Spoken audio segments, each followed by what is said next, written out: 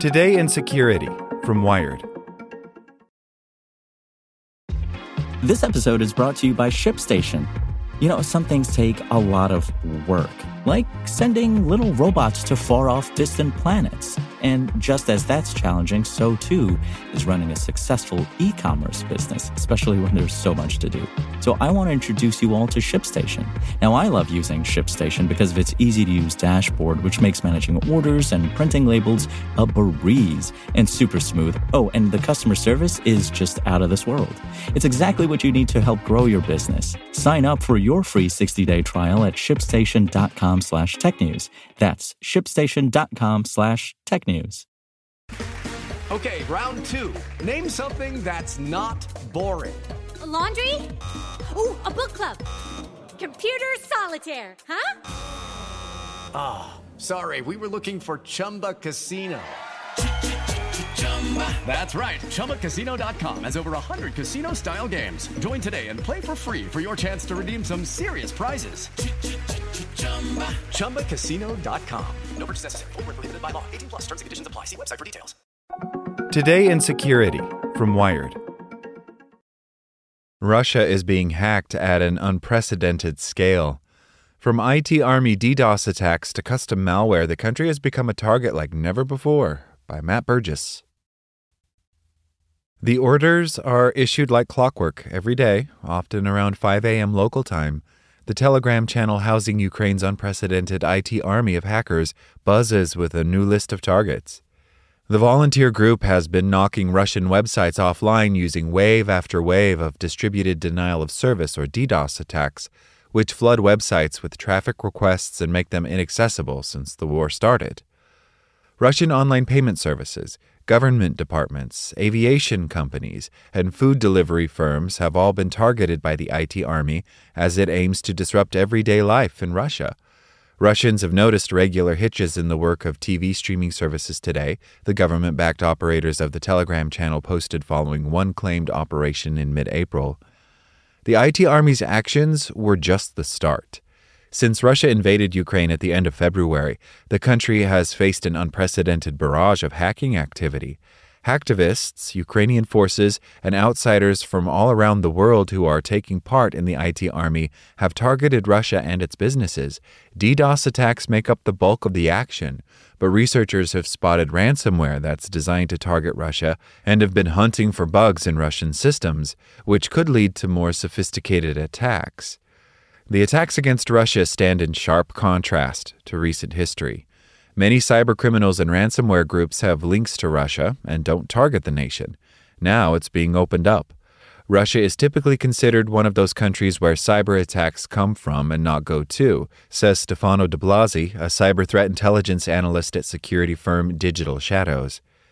At the start of the war, DDoS was unrelenting. Record levels of DDoS attacks were recorded during the first 3 months of 2022, according to analysis from Russian cybersecurity company Kaspersky.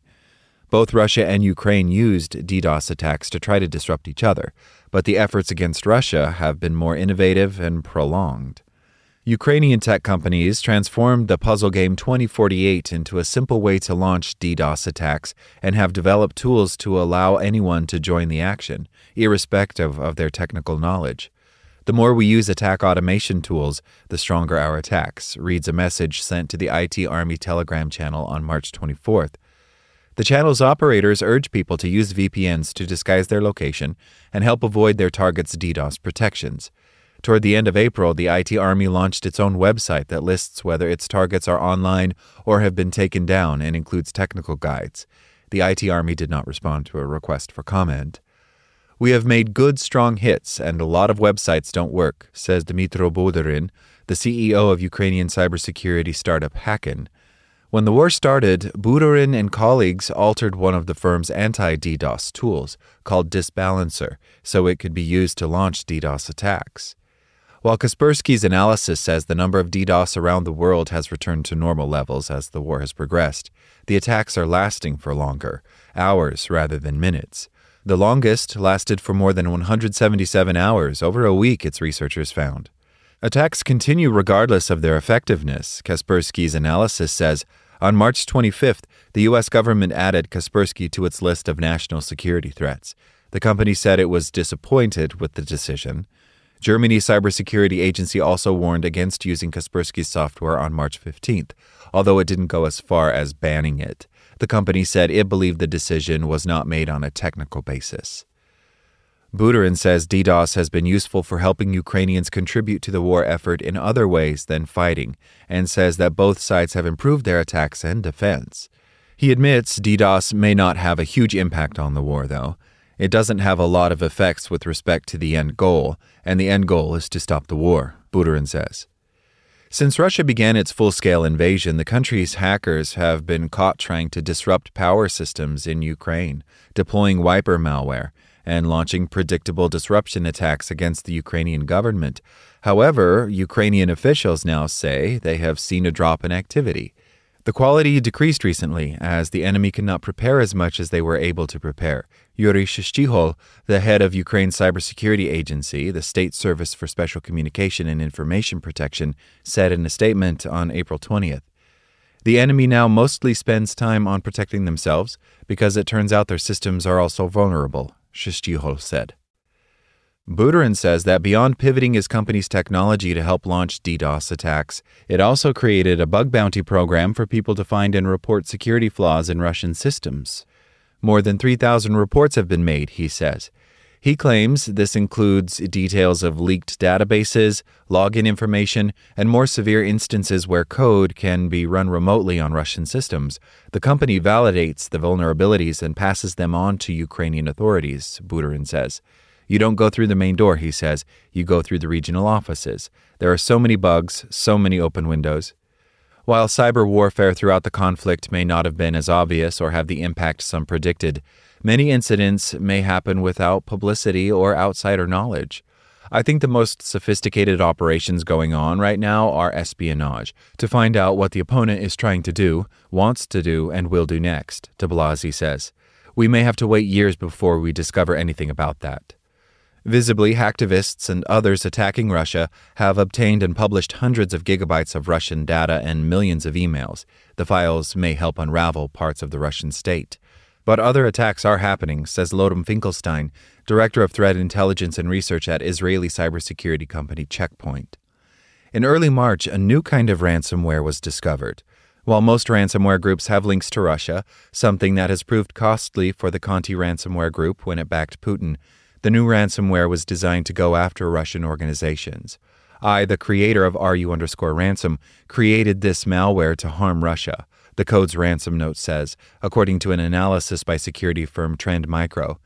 The malware can spread as a worm and can wipe systems of data, although, as of early March, researchers had not yet spotted its use in the real world. This is very rare to see the ransomware that targets Russia specifically, Finkelstein says, adding that Check Point is working on new research that shows how Russia has been targeted throughout the war. Russia is now experiencing attacks that they are not used to seeing, Finkelstein says. While cyber attacks against Russia have increased, there are hints that this may push the country further down the path of internet isolation. For the past few years, Russian officials have talked of creating its own sovereign internet and breaking away from the global system. When the DDoS attacks started, Russia appeared to geofence government websites, and at the start of March, according to national media reports, the country's Ministry of Digital Development told websites to improve their cybersecurity measures and keep control of their own domain names. I believe that full disconnect from the internet would still be an extreme approach, even now, says Lukasz Olejniak, an independent cybersecurity researcher and consultant. Furthermore, the government is apparently still in a kind of self-denial, acting as if nothing significant was happening due to the cyber attacks, or even due to the Western sanctions, too. Despite this denial, Olejniak says the country is still doubling down and pushing toward its long-term goal of a sovereign internet. Like what you learned? Subscribe everywhere you listen to podcasts and get more security news at wired.com/security. It's time for today's Lucky Land horoscope with Victoria Cash. Life's gotten mundane, so shake up the daily routine and be adventurous with a trip to Lucky Land. You know what they say, Your chance to win starts with a spin.